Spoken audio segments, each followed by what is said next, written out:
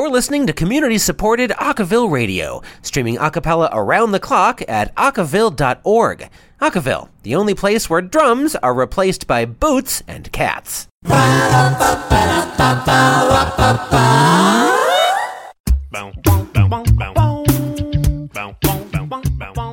the top of the hour this hour, it's almost time for Bend. Coming up from February 10th through 12th in Oregon, the second annual Bend A Cappella Festival is on the way. Building on the success of last year's inaugural event, this year's festival looks great. In addition to headliners Naturally Seven and Grammy-winning members of the Bobs as clinicians, the festival has partnered with the A Cappella Education Association to give their high school competition winner an automatic fee-sponsored spot in the AEA National Competition in April. There will be lots of other fun features and performances as well, and all-access passes start at $70, so head to bendacappellafestival.com and get all the details.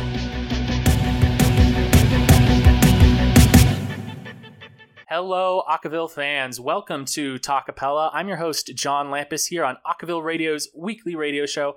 Today, my guest is an old friend of mine from college. What a surprise. Her name is Helen Burns. Helen, thanks so much for coming on the show. Yeah, no problem. Yay. Yay. Helen and I were in, the same orientation group, right? The first semester at Puget Sound? Yes, we were. Yeah, and theory and all that fun stuff. Oh, God. So Helen and I did, the music ed major, had all the same fun classes together. But you weren't a music ed major. Technically, I was performance, but I did all the music ed stuff too. But no, I get what you're saying.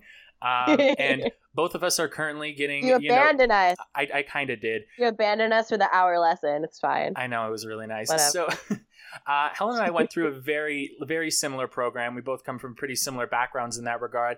And she was the music director of the group What She Said, who we've had many guests from on here, and we just talked about them last week. So, Helen, if you want to just tell us a little bit about yourself to the listeners and your a cappella experience, and then also what we're going to kind of be focusing on today, jazz.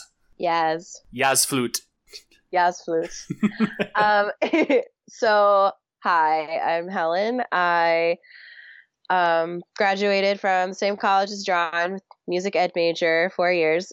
So that was good. Right now, after I graduated, moved back home. I'm from California, the Bay Area. And what I did, I started the teaching credential program at San Jose State.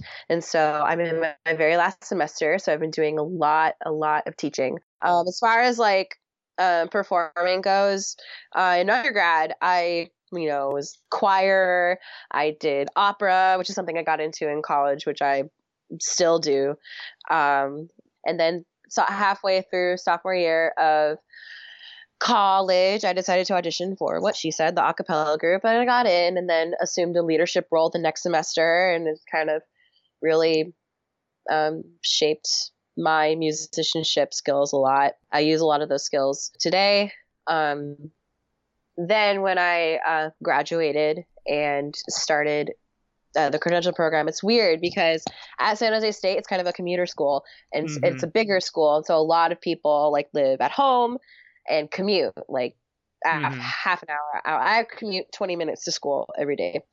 And so I didn't really know anyone. And also, since it's the credential program, there's not really all of the classes you take are education focused. They're not really music focused. You take Gotcha. One class is your music methods, but everything else is education. And so I didn't have any outlets for music and I didn't know anyone. And so I just I wasn't in any choirs or anything. And it was the most miserable semester of life. It was the worst thing ever. And it kind of made me realize that, teaching's not enough. I'm going to need to perform it sometimes too. Yeah. So my friend named Kevin Rodrigo, he was actually in a group that was on the Sing Off. Which one? They only were on for one season. They're called San Fran 6. Don't think I know that one. It might have been the first or the last season, which I didn't watch, but never mind. I think it was the last season, but no, they're really, really good. And they were on the Sing Off for one episode. So that's really cool. Yeah, I know. And so he's a friend of mine, and he wanted to start a vocal jazz group at San Jose State. And so this was the spring semester of last year. And since I didn't, I really missed a cappella, it was a big part of my undergrad. So I decided to audition, and even though I didn't have any experience, and I got in. And so it was like a big group, I want to say like 14 to 16 people. And then this semester I got selected for like a little pull-out group of 5 people. Very cool. And so that's what I've been doing. Yeah. So that's kind of it. So Helen, what's the name of this group? We don't have a name actually. Right now it's just San Jose State like vocal jazz. I it's it was my like little joke that I wanted to name it Jazz in My Pants. But that might be a little difficult to get through. I don't know if they would let us do that. Yeah, that'd be. I don't know. I would totally be down, but I don't think anyone else would. That's pretty funny. And so we've been like, we need to brainstorm names still. We have a whole episode on acapella names on this show. You should check it out. Are you serious? Yeah, they talked for a whole hour about names. I was very picky and crabby, but I have very strong opinions about names. So basically, Helen, a big part of the reason I really wanted you to come on is because, well, of course, I love the University of Puget Sound. I thought we both got a great education. Jazz just wasn't really, vocal jazz wasn't really a part of the program, and it wasn't something that I think they tried to focus on. And I've never been in a jazz group. I've been in, barbershop stuff where there's jazz chords. Yeah, exactly. It's like you are in a cappella groups that do jazz songs occasionally. But that's not the focus jazz, of like it. a whole, like a different, like there's so much vocal jazz rep that I had no idea existed. I still have no idea that like any of that exists before you even talk to me about it. So I would just love to hear a little bit about like your experience coming from, groups like the choirs at University of Puget Sound and then your a cappella group, What She Said, and then kind of this transition into a group where the fundamentals were different, where it wasn't all about the same stuff that we had been trained to do, but new jazz stuff that I'm sure you've learned a ton from that. And I'd just love to hear about that.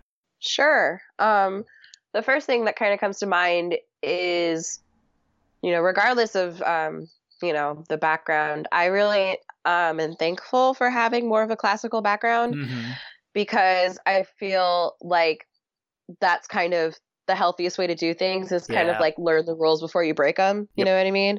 So I'm really thankful about that. I'm not like, saying like, oh, I wish they did vocal jazz. Yeah. I mean, it would have been cool, like have an outlet.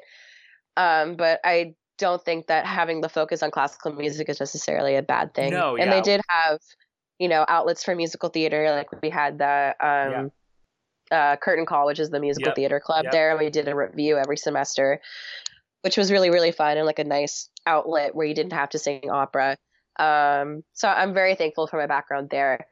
I'd say one of the main things switching over is like the technique you use, like the vocal technique and the placement of where you sing.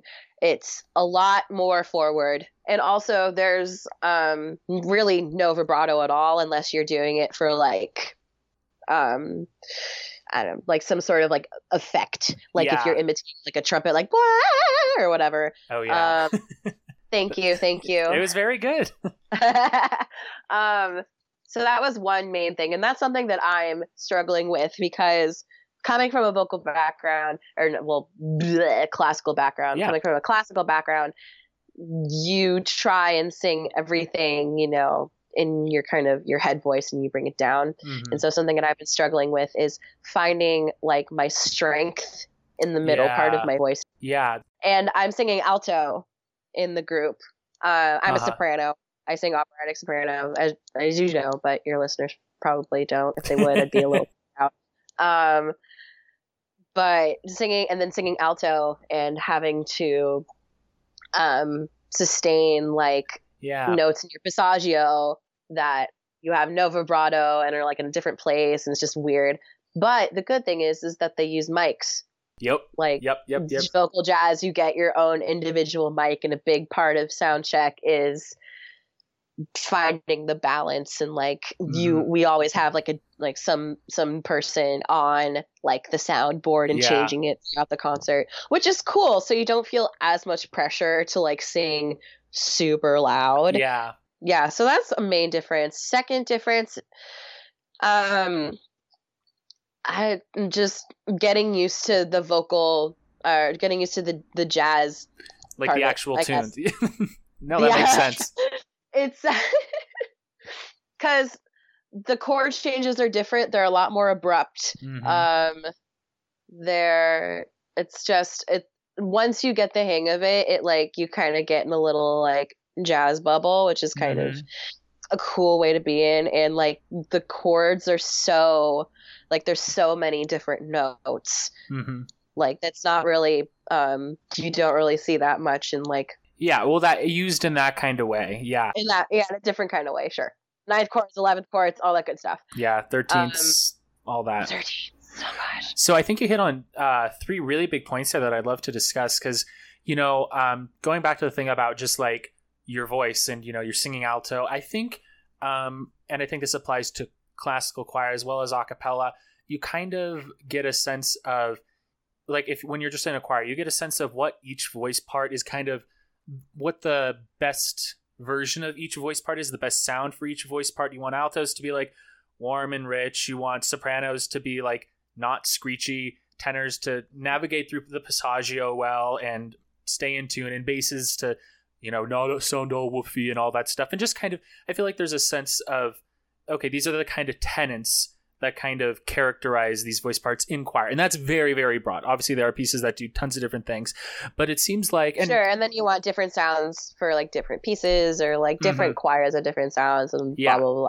blah. I got you. Yeah. So, and what I'm thinking of is like hearing about all this jazz stuff, it's like that seems to like kind of flip a lot of it on its head, because instead of basing this all around like a classical technique kind of thing, it sounds a lot more speaky is what I kind of gather from it. Would you agree with that? Yeah, a little bit. It's just a little more like when you mean like more kind of like speech. Yeah. Is that what you're trying to say? Yeah, it's like, instead in of a this... way, Yeah. I would agree with that. Sure. Another thing that I have noticed in jazz choir is a lot of it you're like how you imitate instruments in like a pop song or like or whatever. Imitating instruments in a jazz song is different. Like there aren't really like there's not really a bass section. Like Yeah, that's what I was getting at. Yeah. And like they're the tenors and baritones really like they don't really like from again I'm super new to this, so there might be like the rep that I've sung.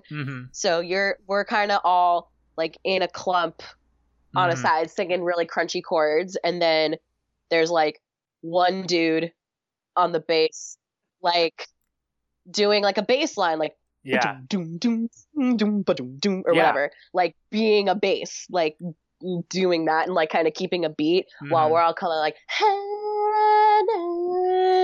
or whatever. And I think what I was trying to get at, I think, but not doing it well, is like, the idea of singing bass in, I feel like the difference between singing bass in choir and an a cappella group they're not super similar, but I feel like you kind of get a sense of like, okay, this is like the same foundational technique, but it sounds like when you go to jazz, it's like, it seems like for basses at least, it's a completely different way you use your voice. Like I would love to just audition for a jazz choir, but I'm not really great at the bassline stuff. It's like almost beatboxing. Yeah. Like there's without like the drum or the rhythm section. Like in a jazz band, you have your saxophones, you have your trumpets, you have your trombones, you got your, that's pretty much. And then you have your rhythm section. Yeah, percussion drums, and bass, guitar. Yeah. Whatever sort of xylophone-y thing you need. But yeah, so you have to, and then sometimes there's a beatboxer I've had, and then sometimes there's not. Yeah. It depends. It really depends. It was kind of cool. We did do this was my first semester in the bigger group. We did a song with the jazz combo. Oh, cool. So that was really cool. I really enjoyed that. Yeah, what was that like? Honestly, at first, the lyrics were really, really cheesy. And I was like, I don't know if I'm down with this. Like, the song is called Smack Dab in the Middle. And it's like, I don't understand what's going on. Like, part of me, whenever I really, lyrics are a big part of a song for me. Like, it helps me. The lyrics are like a part of a song that really helped me connect with it. Yeah. And if I don't like connect with the lyrics personally or like anything, it's really hard for me to get into it. And this was just like a bunch of like these two people talking about like how they just want to like well, actually it does kind of, because they just want to talk about like how they want to eat a lot of food and just kind of like live the high life, and was like the sentiment. Mm-hmm. But it was all just like very weird ways of putting it. Go listen to the song. What's if it you called? Get a chance. Smack dab in the middle. Smack dab in the middle. Yeah, and they're just I'll like check push that out. smack dab in the middle of like all this fun stuff, and I'm like, okay. But then once we finally were able to like kind of get a groove, and I was like, this is awesome. I'm really loving it. And it was we had a drum, a bass, and oh no, what was it? A trumpet? Oh god, I can't remember. Yeah, but what was that like singing with that kind of ensemble backed by that? Because it's not, I you know, I've never sung really with a jazz combo. What's different about that? It's just besides like, the fact that there are instruments. Yeah.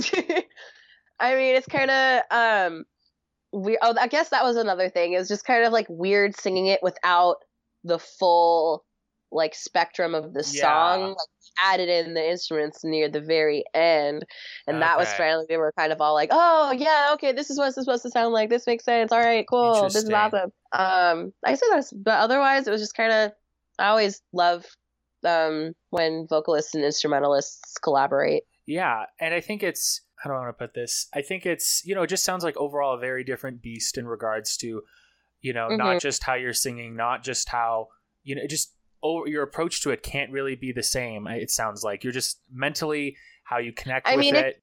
Yeah, I mean, it's not like completely different. It's definitely, you know, a similar vibe, as in like you have this really awesome like connection with all the people you're singing with. But yeah, it's just something I'm new to, and the bigger group was definitely more akin to like what she said, like a cappella in college. But when I went, when I was offered this like alto position in this small group, because the alto, she was really good. She moved away. And so they offered me her spot, because I wasn't in the bigger group this semester because my student teaching conflicted with it at a class during one of the rehearsal times. And so I couldn't. So I was just in this, small group with 4 other people that have been doing vocal jazz for years. Man, like, that must be intimidating. It was so intimidating, and I was just anxious all the time. So how did you learn? Did you just kind of learn by doing and fake it till you make it? Kinda. I was just, you know, I'd have to like leave every so often to like get my composure and like come back in, and you just it's just very like fast paced. Yeah. And I think the my director's intention originally was to like learn a new song every week, and that didn't happen. That did not happen. We only ended up singing one song with a small group for the concert. But we were learning 2 other ones, but they like weren't as good, and also we were crunched for time for the concert. For sure. So that too. Yeah. But it was just because, one, I'm singing alto again, and so there are all these notes that I'm not as strong on, and I'm by myself, and 2, I'm by myself, and 3, I'm by myself, so I'm the only one singing my part. Like with the smaller group, you're more imitating like a band, like a jazz combo versus like a bigger vocal jazz group where you can do a lot of like complex chords. Yeah, it's more of like you're really like on your own. Yeah, kind of like a barbershop quartet almost. You have to know exactly. Yeah, because that's something I've wondered about. Because I don't really understand or know what like this quote unquote standard jazz group or jazz choir is. Mainly because I think there's so many different manifestations and permutations. Like standard, like most like I don't know. Have you heard Manhattan Transfer? I think has 4 people. So I'd say like the standard vocal jazz group ranges from like 4 people to like 6 people. Yeah, again, just a totally so they're pretty small. Beast. Yeah, that's very interesting. So I kind of wonder, like someone with a more barbershoppy background, like, even though obviously the music is, worlds apart, that same sentiment of one on a part, you're all supporting each other kind of mentality that you kind of have to foster in those smaller ensembles. I'd say with something like, for me, something that I've noticed and that I'm thinking about right now is like with barbershop, I feel like there's more of a well, at least for me, who hasn't had experience in vocal jazz, I feel like jazz, you really need to be familiar with like jazz, like chord changes. Yeah, like you need to really know your chord changes, and I feel like barbershop music just lends itself to being able to kind of go from one chord to the next and to more like not like jazz trained ears. It just makes more sense. Yeah, like, it's a little more organic. More sense. Yeah, exactly. As with jazz, you have to think about it a little bit more. Yeah, and also just like jazz rhythm and stuff, that kind of adds a whole other. It's a lot more. It is a lot more rhythmically challenging, because like it's totally a stereotype that vocalists and choir people are worse at rhythm, but like. Here's the thing. It's like kind of true, but it's not our fault, because our repertoire just is not as rhythmically complex. Like there are rhythmically complex choral pieces out there. Totally. We've done some in undergrad, but I would say most of the choral rep out there isn't as rhythmically complex as instrumentalist music. Yeah, so it makes sense when you kind of get into this middle ground of jazz where it's vocalists and instrumentalists. There can be maybe not a disparity, but just a different range of experiences that either prepare you, or you might go into it and you realize, okay, well, I've been building all these skills, but I've been building them for this kind of wheelhouse, and now I'm in a totally different place. So I think this is all really good information for people who might want to get into jazz groups, because again, I'm just like keep telling me stuff, because I don't know any of this stuff at all. Yeah, it definitely got me out of my comfort zone, and like it was a very needed challenge. Because absolutely. Yeah, I just kind of fell into a rhythm. Ha! Hey, there it is. So on that note, we're gonna take a quick break. Okay, this is fun, because not all the time do I get to play recordings on this show where the guest is singing, but I have never played a recording where the guest is singing and the host is singing. So this is a recording. This was almost 2.5 years ago. This was our senior year. Year. Yep. This was senior year of my a cappella group, the Timbermen. And we always wanted to do us singing background with a female soloist, a soprano alto soloist singing lead. So we did Dock of the Bay, and we auditioned the girls from What She Said. Helen was our chosen soloist. So this is the Timbermen singing Dock of the Bay, featuring Helen Burns on the solo, and we're going to be right back here on Talkapella.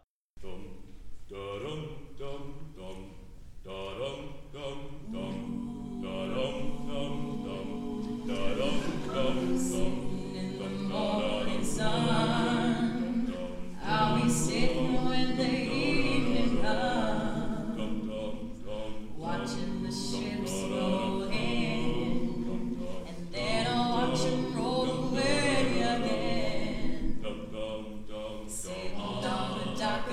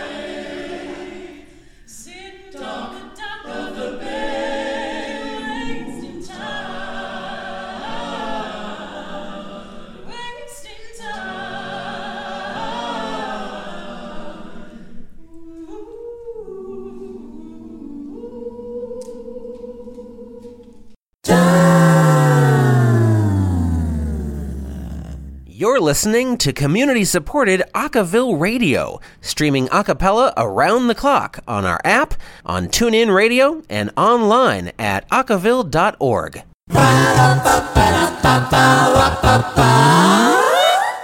And welcome back to Talkapella. Hey, we are back.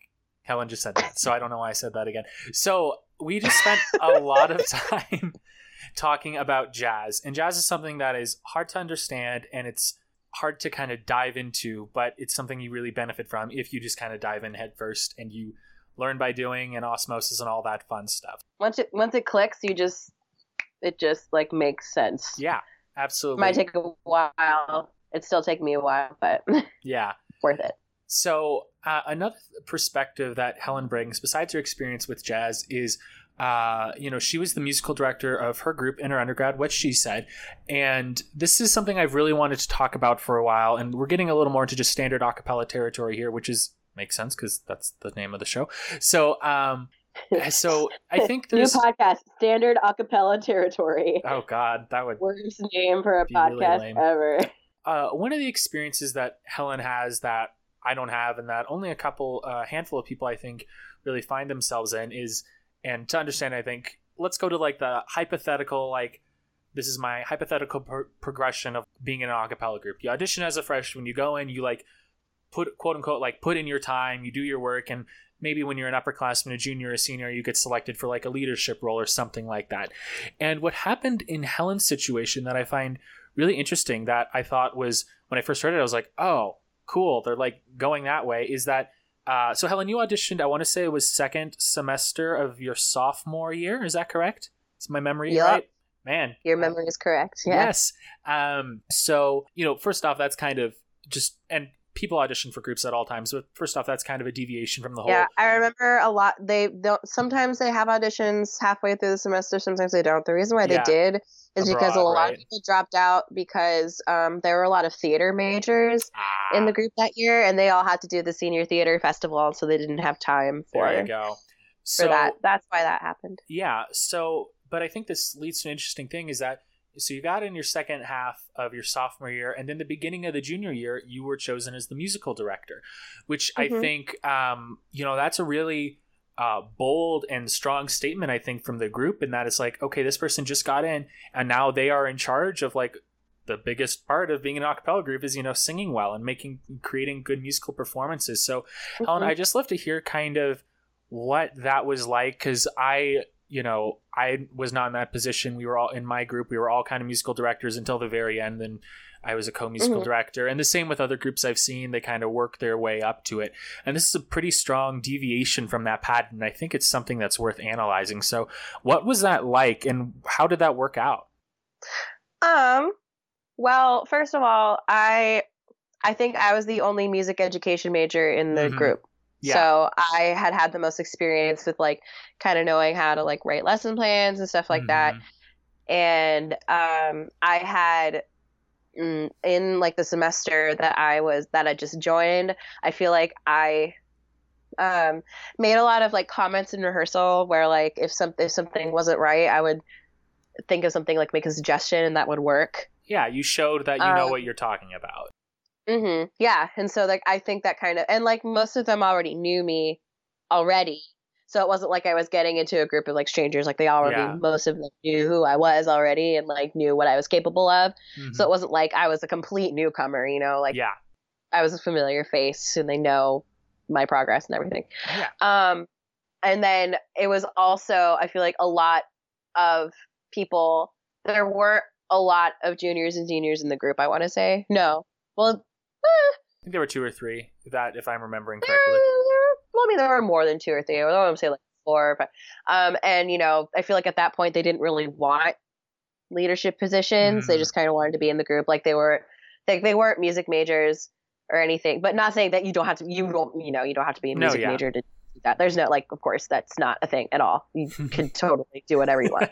And that was another thing. Like if the stigma that if you're a good musician, you have to be a music major, and that's totally not true. So when we were thinking of people who would want to be music director, someone planning the next year, playing the next year, someone not, because And then two of the seniors were kind of already, well, like the soon to be seniors were kind of already in the running for president, which handles more like logistical things and like fundraising and like all that stuff. And then I think I was just kind of like, oh, it just kind of like made sense.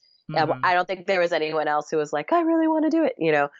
And then some people were just kind of like, I don't want a leadership position. I'm super good. And then they're like, Helen has education experience and she is good at music, hopefully. So let's do that. And I was like, okay, cool. That's awesome. And then junior year rolled around. And then I was like, junior year was kind of like, it was really, really, really busy for me. Oh yeah. And I was the sole music director in that year, and I didn't really have time to kind of like think about like a really detailed like lesson plan for rehearsal. I just kind of like had little ideas and we kind of like went off. Honestly, like everyone in the group has a really good musical ear, and so if someone has a suggestion, like it was a very like democratic. Yeah, it was very democratic type of thing. Yeah. And so it wasn't like I was kind of at like an impasse because like I felt like I wasn't really like in charge, but also I was okay with it because I didn't feel like confident enough in my abilities. Yeah, and I think that's kind of I know what you're talking about, that kind of catch-22. And I had this discussion before, specifically with another like choral music education major, about the whole idea of like someone being a director of a group, and then the idea of like, and you know, someone being like super in charge versus everyone being involved in the process. And I think, you know, I think it is a good idea to have someone to lead and to kind of facilitate, but you don't want to just be talking at people and teaching for them. You want to be teaching them skills. Totally. I completely agree. But yeah, and so it was, and also there were a lot of strong personalities in the group as well. Yeah. And so it wasn't like, which was good. Honestly, it was really, really good. And there were a lot of different ideas and a lot of things. Sometimes I do wish that there was like one person to kind of be like, I'm going to make a decision. And I totally could have done that. But I think me being pretty new to the group and like pretty new, 'cause this was my first a cappella experience also. Like, I hadn't done any like we did a cappella songs in choir, but it's not the same. Yeah. And so I felt like I was still kind of like, you know, kind of getting my bearings and like, but while I was really needed to step up, I was still kind of learning the ropes. Yeah. And I think that says a lot about the kind of culture of a cappella groups a lot of the time. I know when I left my a cappella group and I had my replacement come in, he was the music director his first semester in the group. And I think that says, this is kind of this weird intersection about the culture of being a group music director, being a group president, and also the idea of like longevity and value in a group. And like the idea of like, okay, if you've been in the longest, you are like seen as like a senior member, which yeah, that makes sense. And that person probably has had a big impact. But I think, you know, and this is why I like that you were a musical director. I think it benefited the group very well. And this is why I hope other people will take advantage of this, is that, yes, it is, I think, having someone who's been in the group a long time, and whether they're president or probably if they're like president doing logistics, they probably want to have been in the group a while because they know all the ins and outs of how stuff works. But for something more like musical director, as long as that person is like not nuts or like not is in tune with like the group's musical vision, what they represent and what they want to do, like I think this, and I just see it a lot, the artificiality of like, oh, only upperclassmen should do that, or only people who've been in a long time. And I just want to like encourage more and more groups to say, okay, just give it to the person who's most skilled. Make sure you're on the same level. You don't want someone who's like, if like you said, if you're in like a jazz group and someone comes in and they're like only classical, that might, you know, and they want to be music director, they might not have the same skill set that lines up with what the group represents. But I think if they have a skill set, and if they've shown like at least through a semester, or if they're all you got, you know, that happens too. I think it's important to just value skill in this, and the idea of seniority, while it's really good for being president and can help guide a group, I think more groups need to recognize that skill is skill, and that should be what is valued the most in these kind of big decisions that shape groups. Totally. And then I say one of the big things I learned about like being in a leadership role during that time was, I don't know, don't be afraid to ask for help, delegate, Yeah. like delegate. We decided to adopt a co-musical director position my senior year, which worked wonders. It was amazing. And my co-musical director, because then you'll have a musical director and then a co-musical director. You can kind of like train the co-music and then have it in like good hands when you leave, which is great. Kind of like almost like a president and vice president, but like not quite. Yeah. But it was great apprentice. because like my co-musical director was a lot more skilled at piano than me, and she was a lot more of like the brains behind the operation. Gotcha. Like we like to say that she was like the bad cop, I was the good cop. You can quote her on that. Okay. I swear. But like not in like the sense of like she was mean and I was nice, but she was like, all right, everyone, let's get back down to business, because she's a lot more like, I don't know, forward about that stuff, and I'm just kind of like, let's make beautiful music together. So she was like the piano awesome machine amazing person, and I was kind of like the ears out in the ensemble and like hearing how everything's going in there. And so how that kind of worked out, it was a really, really awesome partnership. Yeah, and I think that's something definitely more groups should consider. I see a lot of the groups here at Colorado State, there is mainly one music director for each, which is sometimes, you know, when choosing musical directors, sometimes that works. Like I like people. I like working with people. I like talking to people. You know, that's just how I work as a human. But you know, if you prefer working alone and everyone's cool with that, like then and the trick then is, if there is like one director, do they get much time to actually sing in the group? And then, because that changes the sound even just a bit, and that's the tricky part. But I think, you know, when kind of, and this is advice, you know, for anyone listening and anyone trying to struggling with these decisions or facing them in the upcoming months, it's, you know, I think first off, you have to recognize what you have. Do we have people where we can have we're doing the first meeting for my new a cappella group on Thursday night, and all 5 of us are music majors. 4 of us are music ed majors. So like, there's a strong sense of, okay, I can take care of this, you take care of that, where there's not a clear director, and that's okay, because together we have a clear idea of the music we want to make, and we know how to properly do that. But then I've also been in situations where there's only 2 music majors, or there's only one, and that person has to keep things going, and they have to take on the burden. So recognizing what your assets are and then making a decision off that is the best thing, I think. Also, in a smaller group, it's easier to kind of work as a collective versus in a bigger group, it's harder. Just more things to listen to. But it's, you know, even just in terms of like space, when I sing with my group, or, you know, when I sing with my undergrad group, you know, 5 voices, it's pretty easy to hear what's working, what's not. And I think that also it's almost like you don't need a musical director quite as much when it's smaller. It's like, you know, you need, I feel like the idea of a musical director is very vital to larger groups, and having 2 is really great. But in smaller groups, there is, and we've talked about this on the show before, there is a benefit to, because especially if it's like everyone on their own part, they're all kind of, they have to step up more in terms of being their own kind of musical director.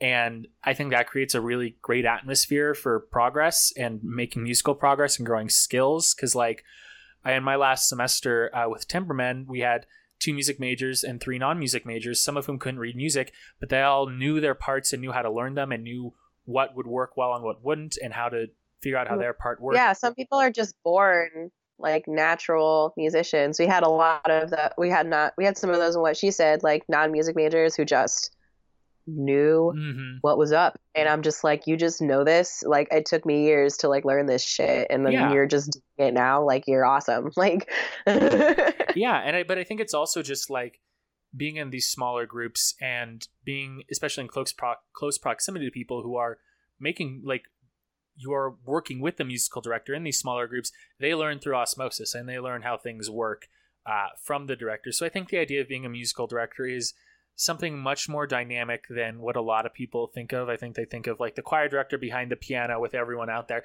And that's definitely a role that an a cappella group director should take at some points, because that just might be what's needed. The only role, yeah. And I think I really like the 2 director system, because if there's only one, you know, I had rehearsals when the other co-musical director wasn't there. I mean, he had sharper ears than me anyway, but there is this sense of, okay, I need to catch every little mistake and make sure I get it all and fix it all. But having two sets of ears, or like if you're all really good musicians, 5 sets of ears, the rehearsal kind of guides itself, because you'll know what's not working in the whole, and then you don't have to stop everyone, say that was out of tune. They all know it was out of tune. They're like, they want to fix that because they know what they did was wrong. So I think that's a really good process. And that's kind of what I think all groups should work towards. But to do that, you need to have someone who knows what they're doing, whether that's 1, 2, or 5 musical directors. I think the idea of getting to a place where you're self-sustaining and you don't need the dictatorial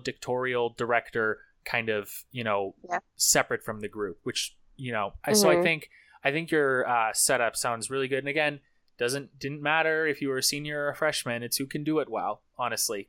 Right.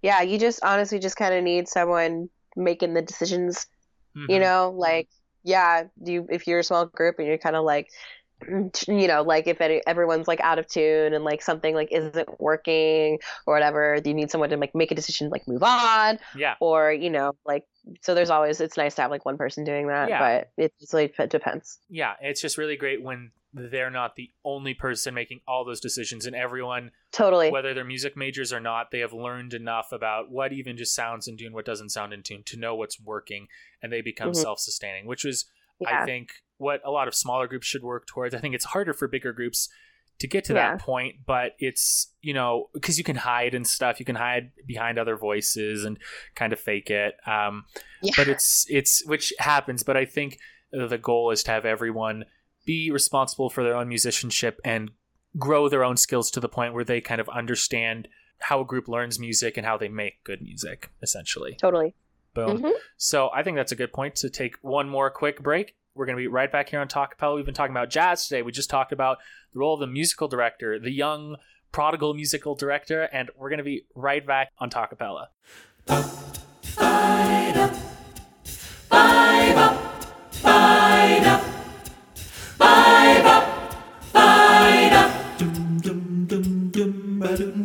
I walked with my baby, and I know in nothing flat. She's got something mellow, lots of fellows whistle at. When we go for a walk, I know, soon as we're out with no shadow of doubt, she's got lots to be proud of. I'm lucky to have someone so endowed. A girl half as lovely would make lots of fellows proud. I love all of her charms, but one's really a bomb. I love those shiny stockings most of all. Every man rely on if he can, and one thing home and live, a real shapely leg.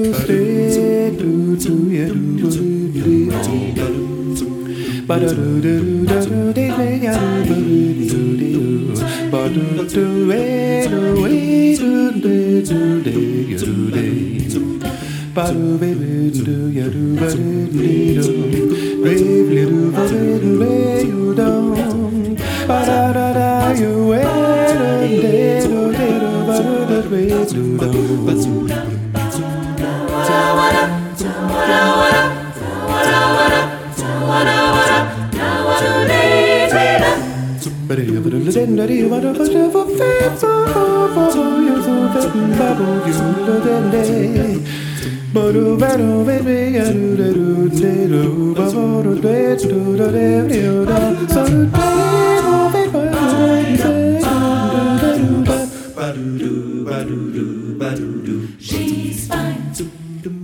Yes, my baby is fine. And she's all mine. What a lucky guy am I. I'm prouder than can be that she only digs me. 'Cause anyone can see she's a real sensation. One thing certain I know, I love her so, and I never let her go. I'm crazy about her charms, but one is a real bomb. I love those shiny stockings best of all. Those shiny stockings best of all. Them shiny stockings, just looking thrills me. That's heart fulfills me.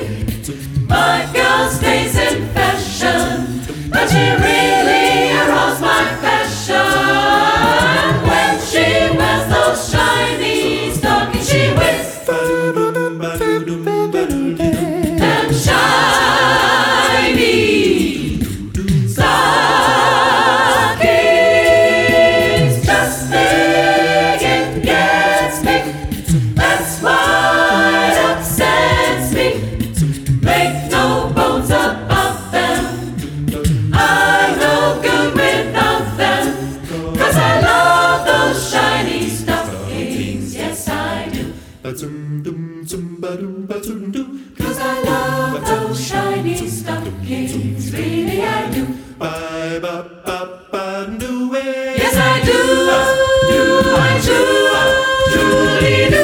Yes, I do, yes, I do, yes, I do. Yes, I do. Yes, I truly do. Yeah.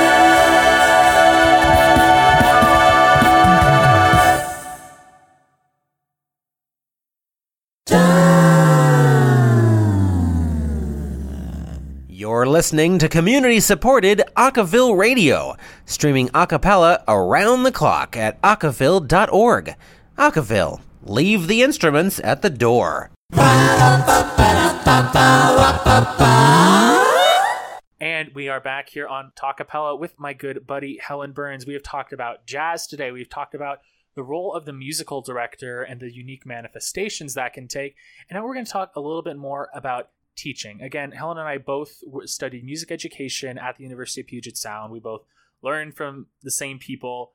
And I think, she's finishing up her licensure program right now. She's doing a ton of teaching. And I think that gives her a lot of insight into, she did a lot of a cappella, like directing and a cappella directing and teaching before, lots and lots of teaching. She's doing lots and lots of teaching now. And then Helen, I just love to hear kind of like what you have learned from your teaching experiences that you've had a lot of, and how you'll take that to your next a cappella group. I think probably the most that I've learned is I just used to get really anxious before like going to rehearsal, and I don't know, there comes a time where it didn't used to be, it like stopped being fun because I was so nervous about leading people. Yeah. And honestly, so if the nerves went away, like with practice and doing lots and lots of teaching, like everyone, well, I don't know about everyone, but like me, starting out, you suck and you make a lot of mistakes. And like I made so many mistakes and it just felt so awkward. I felt so awkward, and I felt like nothing I was doing was like right, and it just, I was taking everything so personally. Uh-huh. And you just have to learn to not take things personally. Like if something goes awful, you're Probably just, not directly your fault. Like, right. That, and also you just, and even if it is, like, tomorrow is another day. I always, like, if something bad happens, regardless of if it's my fault or like a student's fault, or if a student was like being dumb, like, I don't know, I start the next day with a clean slate. yeah. And because, like, if you start to build up on all the mistakes you've made or like all of the bad things that have happened, like, you're just gonna be sad and like not want to Yeah. do anything. So you just kind of have to learn to start with a clean slate every day. You just get better with time. Like for my first semester for student teaching, you just kind of like observe and then like help out. You're kind of like a assistant kind of a thing. Yeah. And then you fully take over for 15 straight days. Oh, wow. And then you're done. Like for that semester, but only for one class. And then Interesting. and so during those 3 weeks, I grew a lot as an educator because you're forced to do all these things. Like, you know, if you go up for like one day, like, you know, classes and like practicum and stuff, when you're only up there for like maybe 10 minutes and then you're done. An isolated experience. It's so isolated. And like these kids I've gotten to know over the course of semester in this year, and I'm first semester I only stayed for half the day, now I'm staying for the full day. And now I've fully taken over 2 of her classes, both of her 7th grade ones. So that it's like jumping, it's like jumping into the deep end and learning how to tread water. Yeah. No, that makes a lot of sense. And I think, you know, there's something, you're talking about how you were nervous in undergrad with what she said. I think there's, you know, something to be said for, you know, teaching peers versus teaching, you know, like students who are much younger than you, of course. But Totally. Yeah, but I think it makes a lot of sense that, you know, you're growing a lot because you have spent a lot of time teaching younger kids where there's not like an added social kind of element. Like, you know, people you might direct an a cappella group, you might go hang out with them this weekend and go to a bar or something. So it makes sense that when you kind of take that out and you get this like rapid fire, just experience building, lots of hands-on time, you can almost kind of like develop your skills so much that you don't have to be nervous when you're in a more challenging social position where you are teaching people your age or even older. So I think that makes a lot of sense. Yeah. No, that's a good point with the whole social thing. And then another thing that I keep having to tell myself, like, even if I don't know what I'm doing, the kids probably don't know that I don't know what I'm doing. So it's actually something that I tell the kids a lot is fake it till you make it. Yeah. No, I get that. So that I follow that. I've like I'm slowly finding out that's like that's going to be like one, you know how your choir teacher had like a saying. Yeah. Yeah. You know like they always do. They have like one saying, like my high school choir director's saying was every voice counts. That was like her thing. Yeah. My thing is, I know that my thing is going to be fake it till you make it. I know it's my thing. Yeah, more a cappella groups should have sayings like that, I think. It'd be kind of nice. It'd be really nice. That would be nice. But yeah, I whenever I'm feeling really, really insecure about teaching or whatever I'm doing, I just have to remind myself that, like, no matter what, I know so much more about everything than these small children. Like, I know so much more. And regardless of whether I have a plan or not, like, whatever I make up, they're going to be like, oh, yeah, okay. Like, they're I think, 12. Like, it's... And, you know, taking that approach to a cappella groups, well, you know, I don't think I know so much more than any of the groups I've, like, you know, worked with or directed or, you know, anything like that. But I think that same confidence of you just got to keep going like you do know everything. Yeah, the perseverance, the grit, the endurance, I think, are so important for a cappella group leaders to internalize and to have a part of their kind of like their approach when they are directing or leading a group. Presidents too. It's when you're in that kind of leadership role, you need to have thick skin.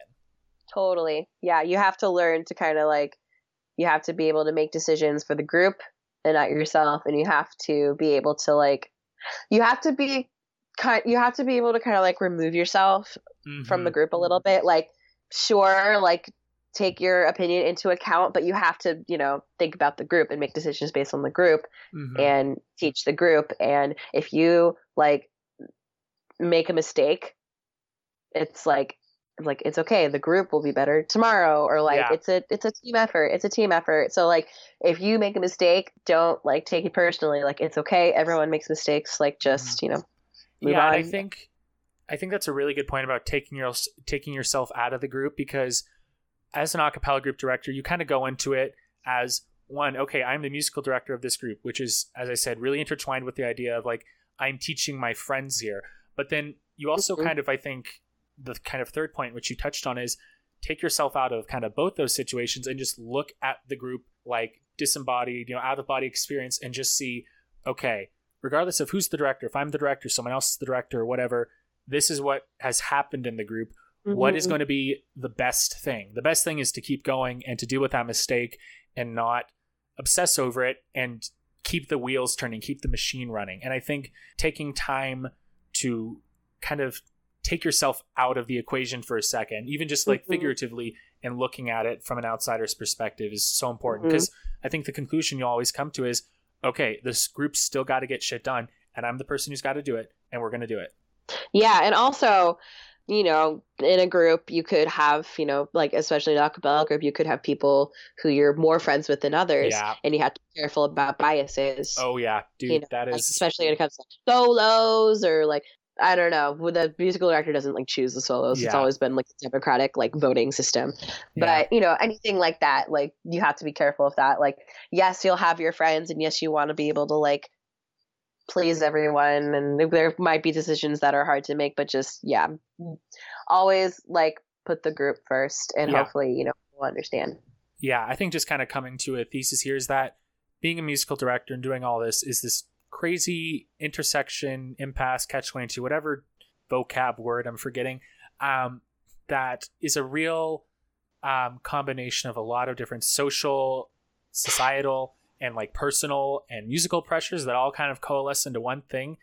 And, you know, doing it over and over helps, but just kind of keeping the things we've talked about today in mind in regards to grit, perseverance, impartiality, and just being able to make the tough calls, all that kind of stuff, and not just approaching it as I'm a musical director for this a cappella group, but recognizing all the pressures that come with it, and being able to disengage, re-engage, and recognize the whole situation as one entire thing.